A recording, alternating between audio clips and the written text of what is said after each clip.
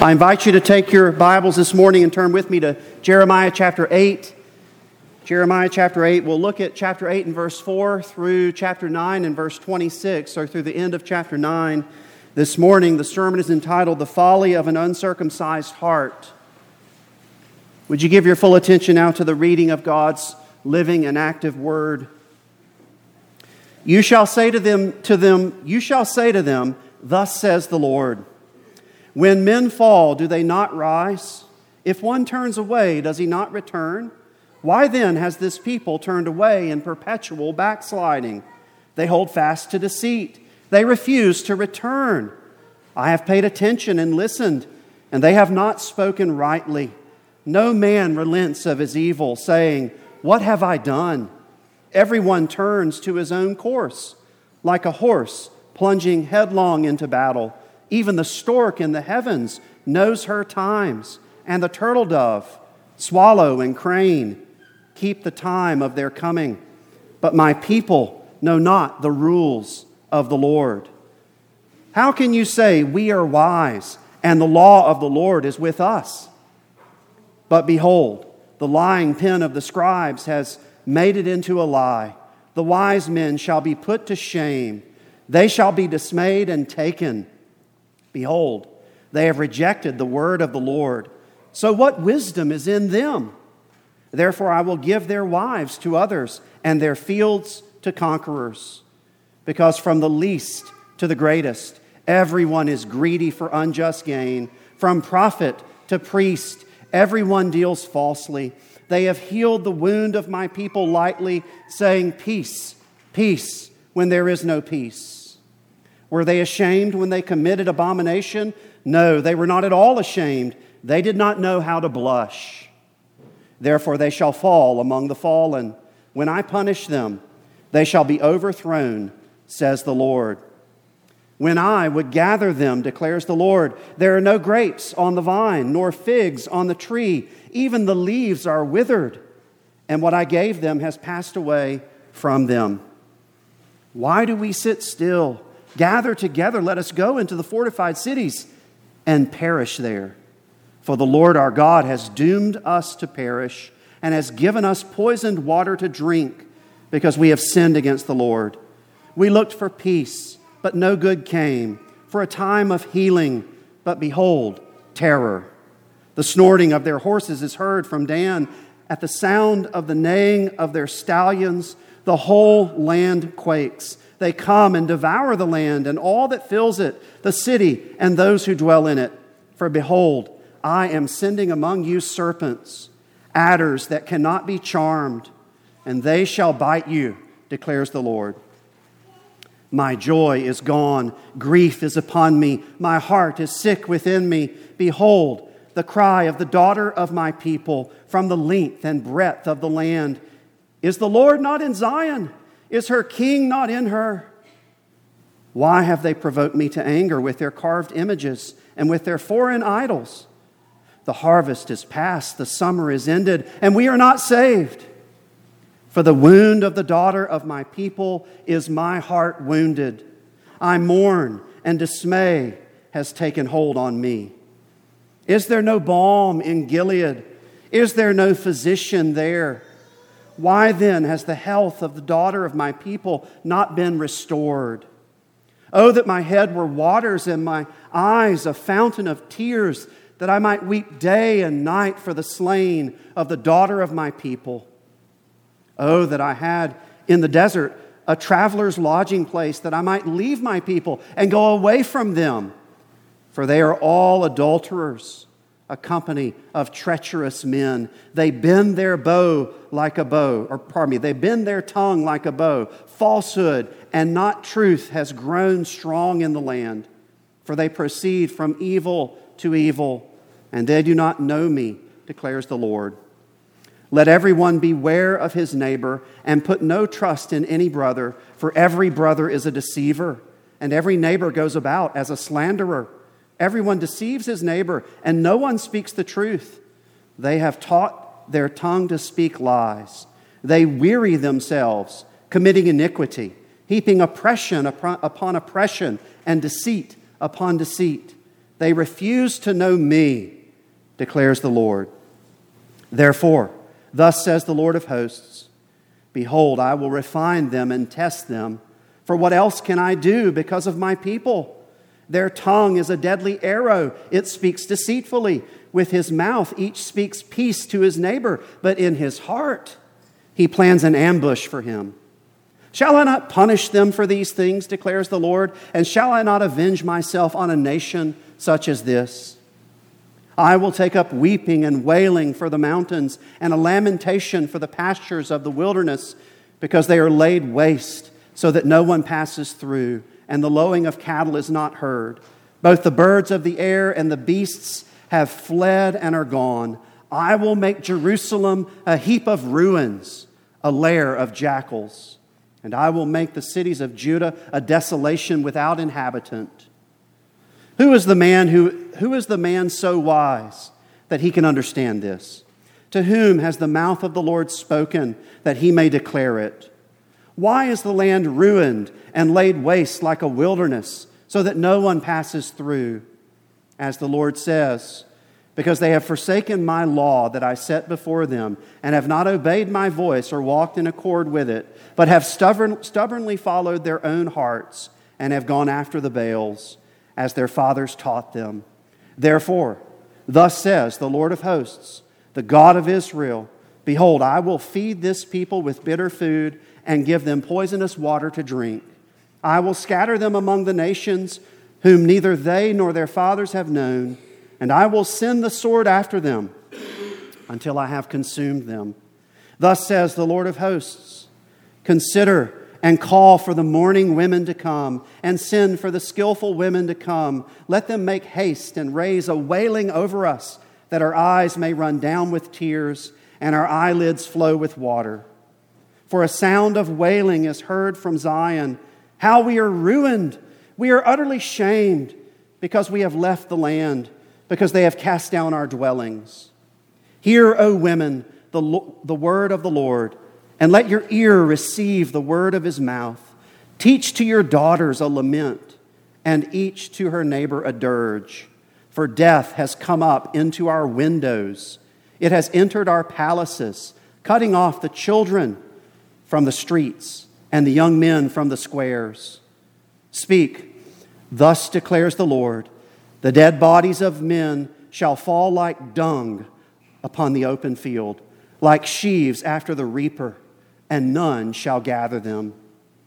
Thus says the Lord, let not the wise man boast in his wisdom. Let not the mighty man boast in his might. Let not the rich man boast in his riches. But let him who boasts boast in this, that he understands and knows me, that I am the Lord who practices steadfast love, justice, and righteousness in the earth. For in these things I delight, declares the Lord. Behold, the days are coming, declares the Lord, when I will punish all those who are circumcised merely in the flesh. Egypt, Judah, Edom, the sons of Ammon, Moab, and all who dwell in the desert, who cut the corners of their hair. For all these nations are uncircumcised, and all the house of Israel are uncircumcised in heart. This is the word of the Lord. Amen. Let's pray. Our Father, as we've just sung, your word is more precious to us than gold. It is sweeter to us than honey. For man shall not live by bread alone, but by every word that proceeds from the mouth of God. You have given your word to feed your people.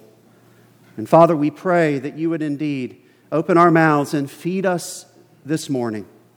Grant that your word might be nourishment for our souls. Circumcise our hearts, we pray.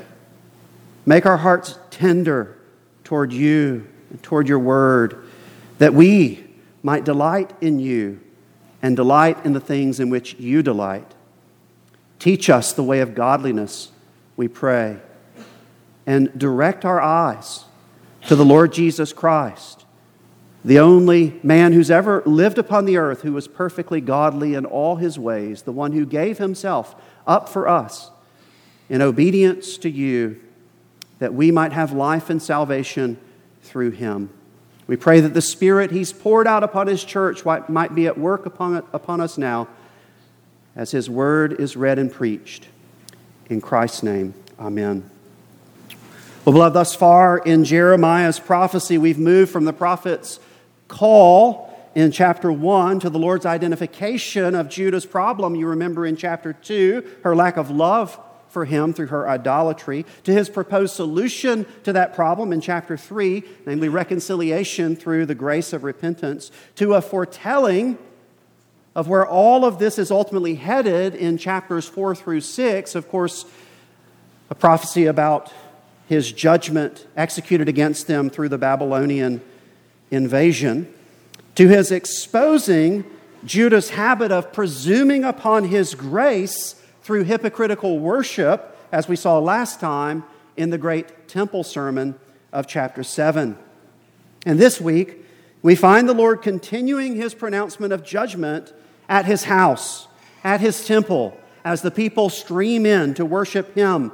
But this time with a focus on the folly of an uncircumcised heart, particularly, as we'll see, among the leaders at the temple. Those prophets, those scribes, those priests who were supposed to teach the people the Word of God. He'll follow this in chapter 10, as we'll see next week, Lord willing, with a focus on the folly of idols. And so we have a focus on the folly from within via an uncircumcised or unregenerate heart in chapters 8 and 9, followed by a focus on folly from without via false gods in chapter 10. The Lord summarizes his message in this section in chapter 9 in verses 23 through 24 when he says this: "Let not the wise man boast in his wisdom, let not the mighty man boast in his might, let not the rich man boast in his riches, but let him who boasts boast in this, that he understands and knows me, that I am the Lord who practices steadfast love, justice, and righteousness in the earth. For in these things I delight, declares the Lord." And so we'll divide our text along those lines into 4 sections. The first, chapter 8 and verses 4 through 12, where we see the folly of trusting in one's own wisdom. The second, chapter 8 verse 13 through chapter 9 and verse 6, where we see the folly of trusting in one's own might. The third, chapter 9 and verses 7 through 22, where we see the folly in trusting in one's own riches. And then the fourth, chapter 9 and verses 23 through 26, where we see the wisdom of trusting in the Lord. So let's begin in that first section there, chapter 8, verses 4 through 12, where we see the folly of trusting in one's own wisdom. Look again at verses 4 through 7 with me. The text says, "You shall say to them, 'Thus says the Lord, when men fall, do they not rise again? If one turns away, does he not return? Why then has this people turned away in perpetual backsliding? They hold fast to deceit. They refuse to return. I have paid attention and listened, but they have not spoken rightly. No man relents of his evil, saying, 'What have I done?' Everyone turns to his own course, like a horse plunging headlong into battle. Even the stork in the heavens knows her times, and the turtle dove, swallow, and crane keep the time of their coming. But my people know not the rules of the Lord." The Lord appeals here to images from the natural, visible realm in order to make a point about the supernatural, invisible realm. He does this through a series of rhetorical questions in which the assumed answer is yes. First, he appeals to what happens when a person physically falls, asking, do they not rise again? The natural course of things when a person falls is not that he would remain on the ground, but that he would get up. Second, he appeals to what happens when a person takes a wrong turn while on a journey, asking, does he not return? Again, the natural course of things when a person takes a wrong turn is to return to the right path, not to continue down the wrong path. But in Judah's case, though they've fallen and though they've taken a wrong turn spiritually, they've refused to get up. They've refused to return to the Lord. They've refused to listen to Him. But nonetheless, He Himself has remained faithful to them. He's remained faithful to His covenant promises. He has listened to them. And He remains ready to receive any who will repent before Him. But they refuse to say, "What have I done?" They might grieve, as we'll see in a moment. They might grieve the punishment that they have to endure because of their sin. They grieve the consequences of their sin. But they're not led by their sin in the grace of God to examine their hearts and say, "What have I done?" The Lord appeals to images here in order to, visible images in order to explain what's happening in the invisible spiritual realm. The Lord then appeals to two more images from nature, one from the earth and the other from the heavens. First, He compares Judah to a horse plunging headlong into battle. There's the beast of the earth. Such war horses have been trained to fear their owners more than they fear the enemy, often to their own destruction. In the same way, Judah has been trained to fear the loss of her sin more than the living God. She's like a trained horse running headlong to her own destruction. And second, He contrasts her with the birds of the heavens. The birds know their times when they should come and go, migrating here and there. And if they were to forget their times, what would happen to them? If the birds failed to migrate north at the proper time or south at the proper time, they would die. But the Lord says, "My people know not the rules of the Lord." They know not the rules of the Lord. God gave His law to His people to remind them of their times, when they ought to approach Him in worship, during the great feasts, migrating, as it were, out of their homes in the land to Jerusalem, to His house at the temple. Of course, the most regular of these holy days was the Sabbath day, the weekly Sabbath.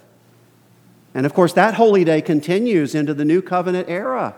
That's what we're doing here today. We've migrated out of the world like birds. We've migrated from our homes to the house of the Lord. But the house of the Lord isn't really this physical location here on earth. It's actually the spiritual temple of the Lord. And God's people migrate to that temple as they gather in worship throughout the world today. If we were to fail to do this, if we were to fail to remember that we're to approach God in worship regularly at His times, then we would be practicing self-destruction. In these images from the visible world, the Lord teaches us again about the nature of the invisible world and the way sin corrupts the soul. Sin makes us weak, like a person who falls and can't get up. Sin makes us dumb, like a person who takes a wrong turn and yet keeps traveling in the same direction anyway. Sin makes us reckless and self-destructive through misplaced fear and ignorance, like a horse plunging headlong into battle or a bird forgetting when it ought to migrate. Verses 8 through 12, let's look again at the text. The Lord continues saying, "How can you say, 'We are wise, and the law of the Lord is with us'? But behold, the lying pen of the scribes has made it into a lie. The wise men shall be put to shame. They shall be dismayed and taken. Behold, they have rejected the word of the Lord, so what wisdom is in them? Therefore I will give their wives to others and their fields to conquerors. Because from the least to the greatest, everyone is greedy for unjust gain. From prophet to priest, everyone deals falsely. They have healed the wound of my people lightly, saying, 'Peace, peace,' when there is no peace. Were they ashamed when they committed abomination? No, they were not at all ashamed. They did not know how to blush. Therefore they shall fall among the fallen. when I punish them, they shall be overthrown, says the Lord. So the Lord now calls the leaders of Judah specifically out directly for the way that they have trusted in their own wisdom. They've said, we are wise. The law of the Lord is with us. But they've spoken a lie. They have spoken a lie. And notice how this has happened, beloved. Don't miss this. The Lord tells us how this happened. He says, the lying pen of the scribes has made it. What's the it? It's the word of God. Has made it into a lie. So the scribes who were charged with producing faithful copies of God's word, rather than making faithful copies, corrupted them, whether by adding to them or by taking away from them. In other words, they changed God's word to make it say what they wanted it to say, which is the same as rejecting it altogether. Though they were supposed to be scholars of Judah, because they've rejected the fountain of all wisdom, they've acted foolishly and will therefore be put to shame, dismayed, and taken in the end. The Lord describes their punishment in terms of giving their wives and fields to conquerors. And thus we see the Lord once again foretelling the Babylonian invasion. And finally, the Lord repeats word for word what he said previously in chapter 6 and verses 13 through 15, summarizing the way everyone from the least to the greatest, from prophet to priest, deals falsely, believing the lie that there can be peace while they persist in their idolatry, greedy for unjust gain. Their hearts are so hard. Their consciences have been so hardened that the Lord says they don't know how to blush. They don't even know that they ought to be ashamed. And so when he executes his judgment, he says, they will all be overthrown. These who have taken upon themselves the role of leader over God's people, they will all be overthrown.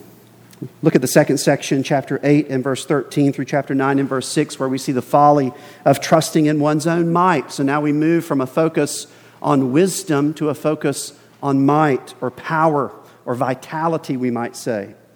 Look at verse 13. The text says, when I would gather them, declares the Lord, there are no grapes on the vine, nor figs on the fig tree. Even the leaves are withered, and what I gave them has passed away from them. So whereas in verse 8, the Lord focuses on the leaders' trust in their own wisdom, he now turns his attention to their trust in their own might or vitality. As in Jesus' parable of the wicked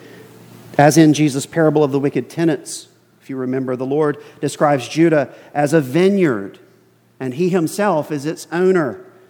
And as in Jesus' parable, the Lord pictures himself coming to his vineyard in order to gather his harvest. But there's no harvest there. There's only withered leaves. The Lord then laments the condition of his vineyard. He laments the condition of his people, saying, what I gave them has passed away from them. Though the Lord gave them all that they needed for life and godliness through faith union with him, they turned away from him and followed after other gods. In other words, they trusted in their own might. They trusted in their own power, their own vitality. And thus, corporately speaking, they withered and died. Look at verses 14 through 17. The text says, why do we sit still? Gather together, let us go into the fortified cities and perish there. For the Lord our God has doomed us to perish and has given us poisoned water to drink, because we have sinned against the Lord. We looked for peace, but no good came, for a time of healing, but behold, terror. The snorting of their horses is heard from Dan. At the sound of the neighing of their stallions, the whole land quakes. They come and devour the land and all that fills it, the city and those who dwell in it. For behold, I am sending among you serpents, adders that cannot be charmed, and they shall bite you, declares the Lord. The Lord now pictures the people of Judah reacting to his judgment because they've refused to be gathered by him to receive his covenant blessing. Verse 13. They must now gather themselves together in the futile attempt to escape his covenant curse. They gather into the fortified cities and they grieve. They grieve the fact that the Lord has doomed them to die. They grieve that he's given them poisoned water to drink.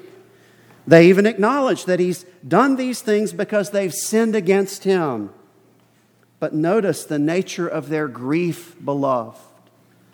As we've already seen in our series through Jeremiah, it's not a godly grief that leads to repentance, but a worldly grief that leads to death. In other words, they don't grieve the way their sin has dishonored God. They don't search their hearts and say, "What have I done before the God who's loved me?" But they only grieve the way their sin has discomforted them. And in this, we learn an important lesson, beloved.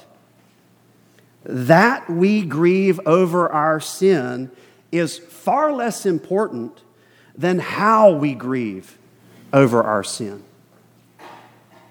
It's like a child who loves to disobey until she gets caught and receives her punishment. She may grieve the punishment that she's brought down upon herself and therefore reform her ways for a time. But does she grieve the dishonor that she's brought upon her father and her mother with her sin? What does the fifth commandment say? The fifth commandment doesn't say, "Children, do everything you can to avoid the punishment of your parents at all costs." That's not what it says, is it? It says, "Children, honor your father and your mother." If she only grieves the pain of being disciplined, then her heart hasn't actually been changed by it. Only when she grieves the dishonoring of her parents has her heart been changed. And what's the difference ultimately, beloved? What makes the difference? Well, the difference is love. It's love. The only way a child can truly grieve dishonoring her parents is if she genuinely loves them.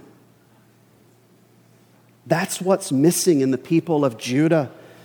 Except for a small remnant, which the Lord has kept for himself, Judah doesn't truly love her God.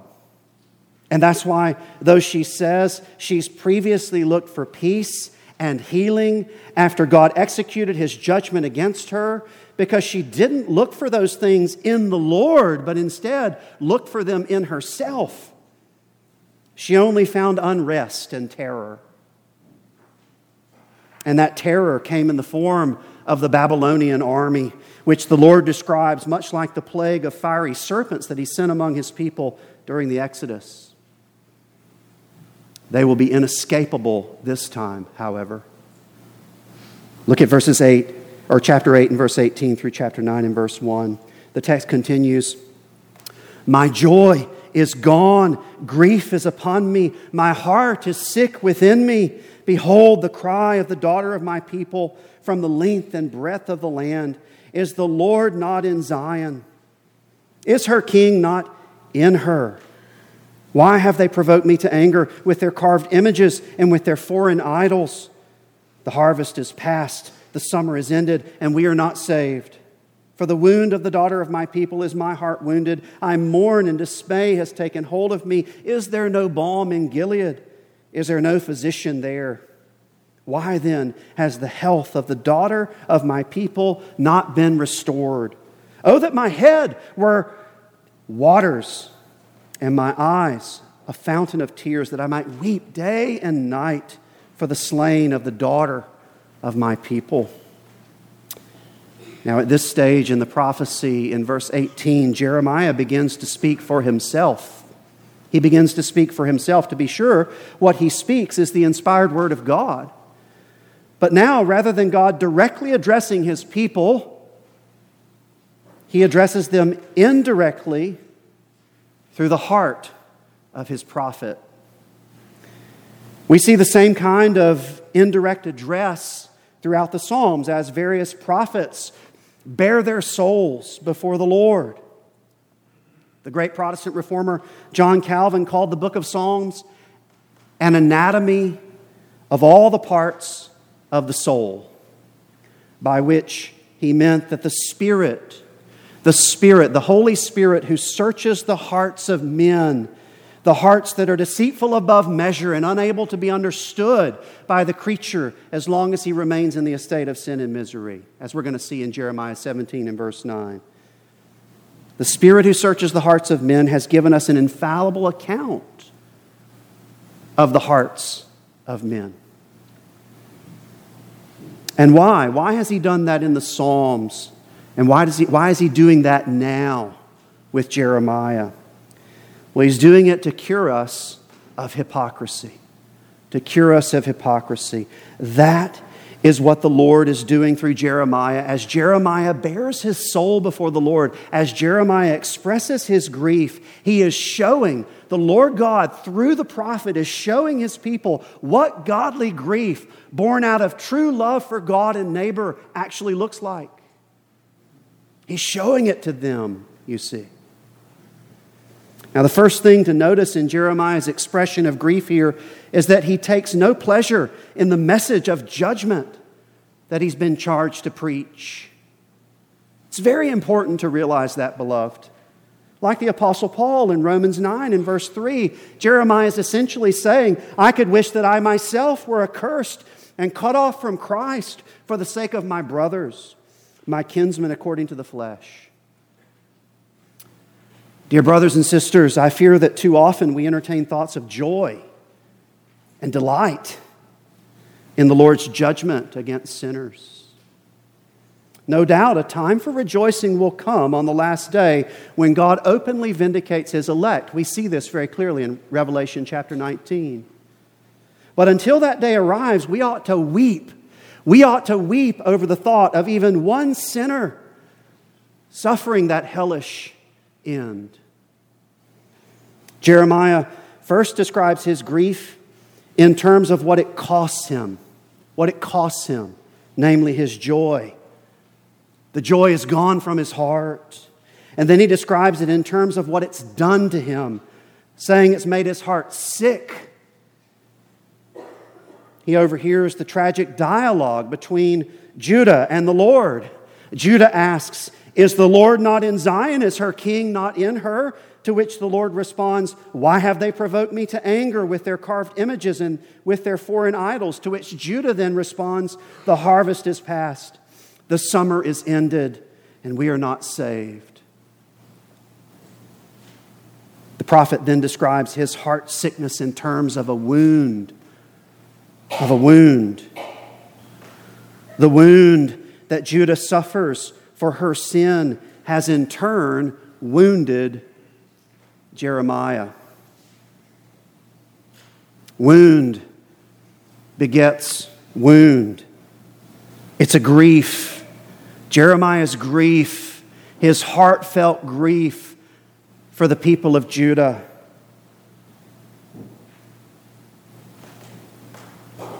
Is born of genuine love for God and his church. So not only is God showing his people what godly grief looks like, he is showing them by his grace what genuine love for him and for neighbor looks like.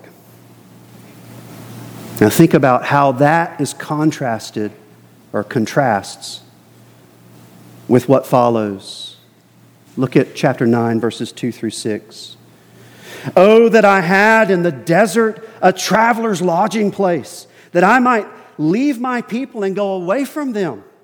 For they are all adulterers, like a company of treacherous men. They bend their tongue like a bow. Falsehood and not truth has grown strong in the land. They proceed from evil to evil, and they do not know me, declares the Lord. Let everyone beware of his neighbor, and put no trust in any brother. For every brother is a deceiver, and every neighbor goes about as a slanderer. Everyone deceives his neighbor, and no one speaks the truth. They have taught their tongue to speak lies. They weary themselves, committing iniquity, heaping oppression upon oppression and deceit upon deceit. They refuse to know me, declares the Lord. There's a description of hell, beloved. That's a description of hell. Hell on earth, we might say, where the hearts of the people are devoid of love, true love for one another, because they're devoid of true love for God. Let us not forget what the Apostle John teaches us in his first epistle. We love, and he doesn't just mean love God, he means love one another. We love because he first loved us, you see. And so what we see here is that Judah is by and large devoid of love for God and neighbor. And what we see from the prophet is righteous anger. There is such a thing as righteous anger. We see such anger when the Lord Jesus cleanses the temple during his public ministry. The Apostle Paul also speaks of this kind of anger in Ephesians chapter 4 and verse 26, when he teaches the church saying, "Be angry." That's a positive command. Be angry. But then he quickly follows, "and do not sin." Do not let the sun go down on your anger. There are at least two qualities that distinguish righteous anger from unrighteous anger. The first is grief born out of genuine love for God and neighbor. Anger is righteous when it is tempered by grief, by love toward its object. This kind of anger is made possible when one understands that sin not only galvanizes sinners unto rebellion, but victimizes them unto death. In other words, righteous anger simultaneously grieves because it's born of true love for God and neighbor. Unrighteous anger knows no such grief because it knows no such love. Unrighteous anger is born of self-righteous vengeance. The second quality that makes anger righteous is its transience. Its transience. This is what Paul means in Ephesians 4 when he says, "Don't let the sun go down on your anger." Righteous anger is always away from home in the loving heart. Unrighteous anger, on the other hand, makes its home in the self-righteous heart and soon bears children in its image, like bitterness and rage. And so having felt grief over Judah's sin, saying, "Oh, that my head were waters and my eyes fountains of tears," Jeremiah now feels righteous anger toward the same, saying, "Oh, that I had in the desert a traveler's lodging place, that I might leave my people and go away from them." He then describes their sin not as previously in terms of a wound to be healed, but a rebellion to be quashed. Their rebellion has expressed itself in the way that they've become thoroughly unfaithful to one another at all levels in society, rather than honoring one another by being true to one another, husbands to wives, wives to husbands, businessman to businessman, neighbor to neighbor. They've been treacherous toward one another, deceiving and oppressing one another while refusing to know the Lord their God. And that brings us to the third section where we see in chapter 9, verses 7 through 22, the folly of trusting in one's own riches. The folly of trusting in one's own riches. Look at verses 7 through 11. The text says, therefore, thus says the Lord of hosts, behold, I will refine them and test them. For what else can I do because of my people? Their tongue is a deadly arrow. It speaks deceitfully. And with his mouth, each speaks peace to his neighbor. But in his heart, he plans an ambush for him. Shall I not punish them for these things, declares the Lord? And shall I not avenge myself on a nation such as this? I will take up weeping and wailing for the mountains and a lamentation for the pastures of the wilderness, because they are laid waste, so that no one passes through, and the lowing of cattle is not heard. Both the birds of the air and the beasts have fled and are gone. I will make Jerusalem a heap of ruins, a lair of jackals, and I will make the cities of Judah a desolation without inhabitant. So the Lord now invokes the image of riches as he appeals to the metaphor of refining precious metals to describe the way he's about to test his people. Their tongues speak lies, saying peace to their neighbors, while they plan ambushes in their hearts. In other words, they are swindlers. They are swindlers. As he said back in chapter 8 and verse 10, from the least to the greatest, everyone is greedy for unjust gain. From prophet to priest, everyone deals falsely. Such swindling is the result of covetousness. The people of Judah worship and serve the Lord's gifts as if the gifts themselves are the giver. And thus the Lord concludes with a rhetorical question he's already asked on two previous occasions in Jeremiah's prophecy. Shall I not punish them for these things? And the implied answer, of course, is yes. Yes, he must. He must. And don't miss this, beloved. Were the Lord not to punish them for these things, he would become like them. He would become like them. He would become a liar. He would become an unrighteous covenant breaker, because he has told them clearly in his word, this is what you will receive if you turn away from me into idolatry. And so he'll vindicate his righteousness in the execution of his judgment against them. And since he was unable to gather any grapes from his vineyard, you remember back in chapter 8 and verse 13, he says he'll take up or gather weeping. He'll gather weeping, wailing, and lamentation instead. This is the fruit that is born from sin, left unchecked by grace.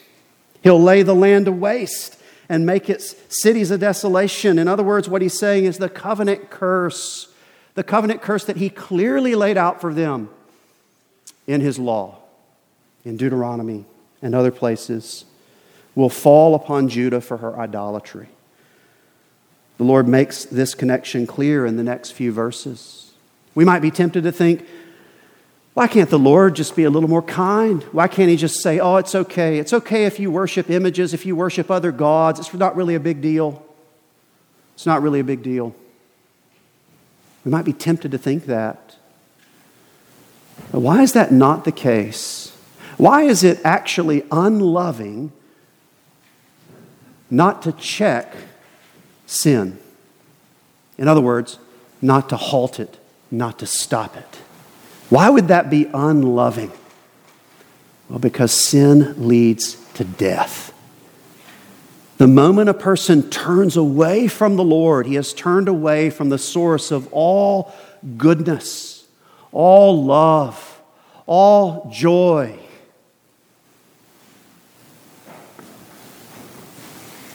Would you want to live as someone who has no ability to actually love? The only thing that can happen in that situation is you collapse into yourself like a star that's dying, you see. There's no ability to reach out and to actually love someone else. And even more tragically, there's no ability to receive love from another in that kind of a situation. There is only me, you see. What is mine? And what you eventually find after the delusion is gone is there is nothing. There is nothing. Look at verses 12 through 22. It's a large portion. We got to get through it though. Who is the man so wise that he can understand this? To whom has the mouth of the Lord spoken that he may declare it? Why is the land ruined and laid waste like a wilderness so that no one passes through? And the Lord says, because they've forsaken my law that I've set before them and have not obeyed my voice or walked in accord with it. And here it is. But they have stubbornly followed their own hearts and have gone after the Baals as their fathers taught them. Therefore, thus says the Lord of hosts, the God of Israel, behold, I will feed this people with bitter food and give them poisonous water to drink.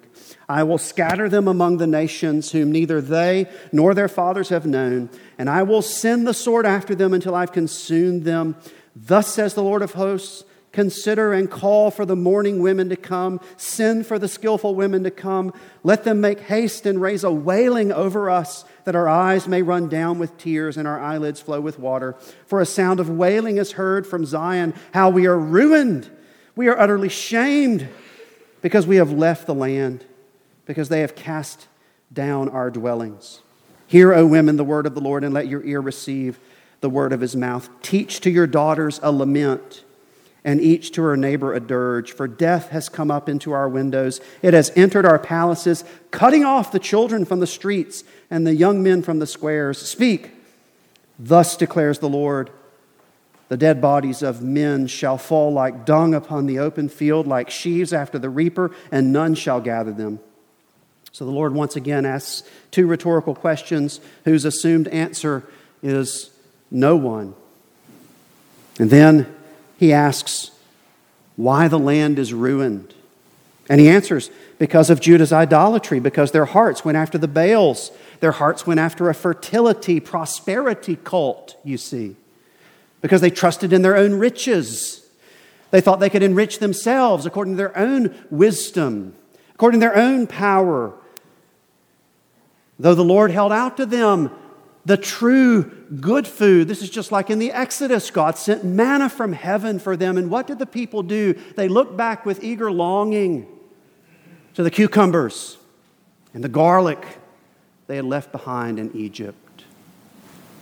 They refused to receive from his hand the good food that he provided for them. They refused to worship him in the way that he prescribed, receiving the atonement for their sins which he had provided in the sacrificial system, all of which, of course, pointed forward to the coming of the great sacrifice, the one who can truly atone for our sins, the Lord Jesus Christ.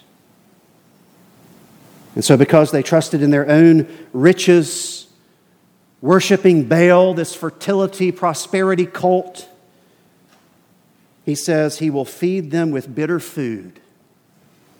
He will feed them with bitter food and give them poisonous water to drink. The Lord Jesus spoke of this same temptation to chase after the things of the world, thinking, I can enrich myself. I can nourish and protect myself. He spoke of this same temptation in Mark chapter 8, saying, for what does it profit a man to gain the whole world and forfeit his soul? For what can a man give in return for his soul? Well, there's only one who can feed the soul, and it's the one true and living God, the Father, the Son, and the Holy Spirit. Indeed, the Lord's judgment will be so severe upon Judah, he calls the mourning women to come and wail over Judah, describing what has happened as death coming up to their windows, entering their palaces, and cutting off the children from the streets and the men from the squares. Does that sound familiar, that image of death passing through the cities, going into houses? Here we see a kind of anti-Exodus, don't we? It's the Exodus in reverse. Whereas during the Exodus, the Lord saved Israel from the final plague of death through the blood of the Passover lamb. Now, because Judah has forsaken the Lord's gracious provision, because they refuse to offer up the Passover lamb, death will overtake them. And so the Lord commands the mourning women, who up to this point have spoken lies like the rest of God's people, to finally speak the truth. He commands them to finally speak the truth, but it's too late. What is the truth he commands them to speak? He commands them to speak this lamentation, this dirge. The dead bodies of the men shall fall like dung upon the open field, like sheaves after the reaper, and none shall gather them. It's very similar to what we see in Philippians chapter 2 from the Apostle Paul when he says, every knee on that day when Christ returns, every knee will bow and every tongue will confess that Jesus is Lord. In the end, all people will speak the truth and know that it's true in their hearts. But only those who have been saved by God's grace through faith in the Lord Jesus Christ, who have had their sins forgiven, who've been justified in God's sight through the imputation of Christ's righteousness to them, only they will speak that truth with joy, with celebration. Everyone else will speak it knowing this is the moment of their eternal condemnation. And that's what we see with these women. That brings us to the final section, chapter 9, verses 23 through 26, where we see the wisdom of trusting in the Lord. Look at verses 23 through 26. We'll finish up. The text says, "Thus says the Lord, let not the wise man boast in his wisdom, let not the mighty man boast in his might, let not the rich man boast in his riches, but let him who boasts boast in this, that he understands and knows me, that I am the Lord, who practices steadfast love, justice, and righteousness in the earth. For in these things I delight, declares the Lord. Behold, the days are coming, declares the Lord, when I will punish all those who are circumcised merely in the flesh."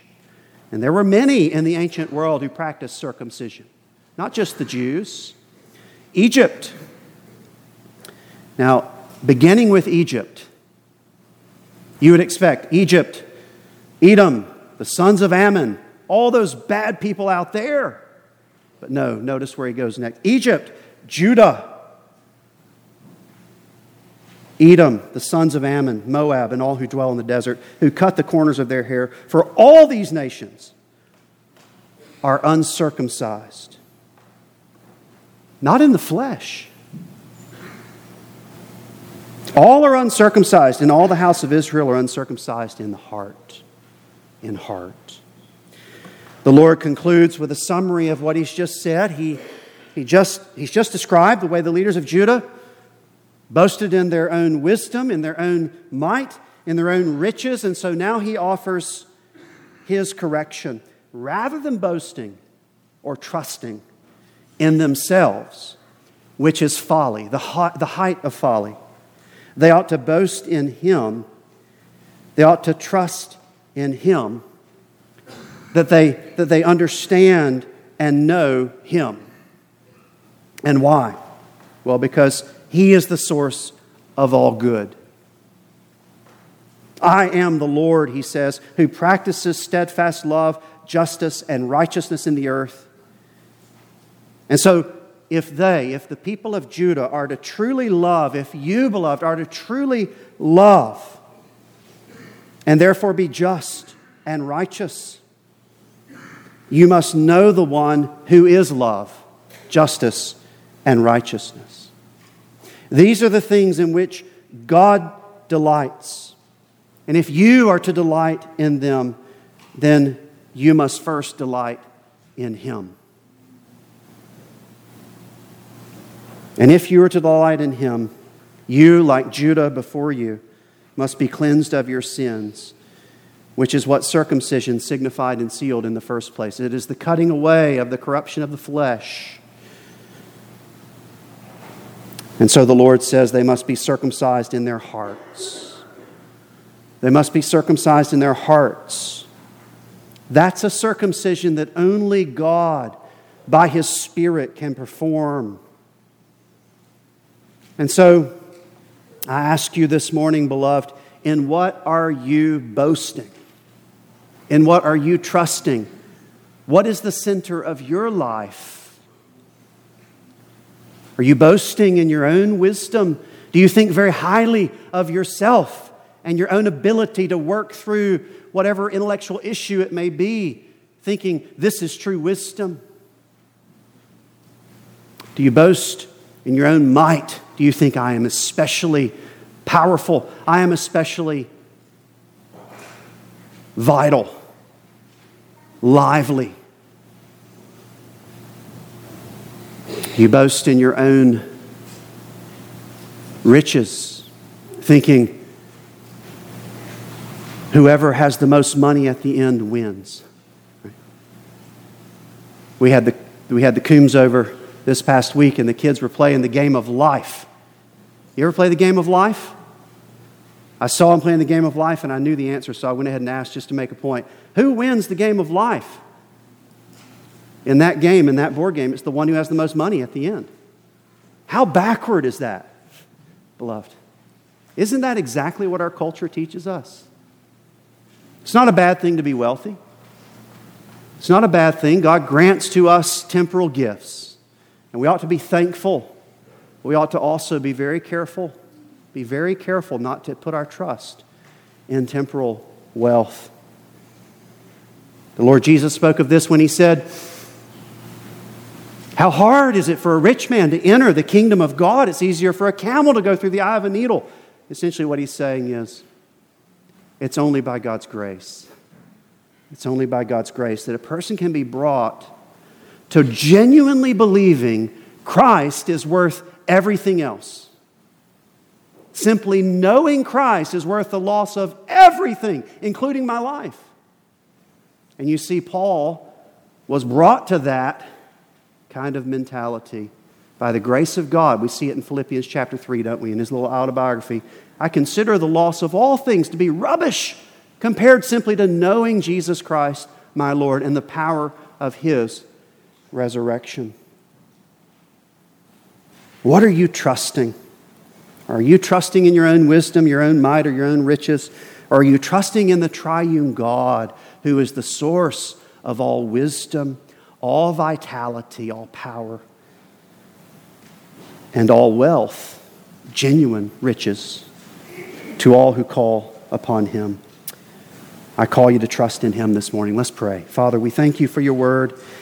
We pray that You would bless it to our hearts, that it might indeed penetrate our hearts and grant us strengthening in the faith.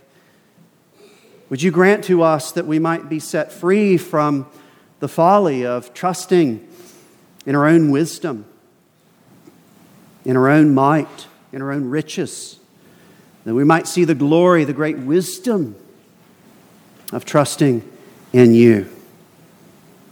Father, we know that if we were left to ourselves, all of us would run headlong like that reckless war horse into hell, just as Your people Judah did in the days of Jeremiah. And so we thank You for Your grace by which You arrest us in our sin and transform us, that we might genuinely love You and love our neighbor. We pray that You would be at work within us to produce this fruit, the fruit of the Spirit, which is love and joy, more and more within us. In Christ's name, amen.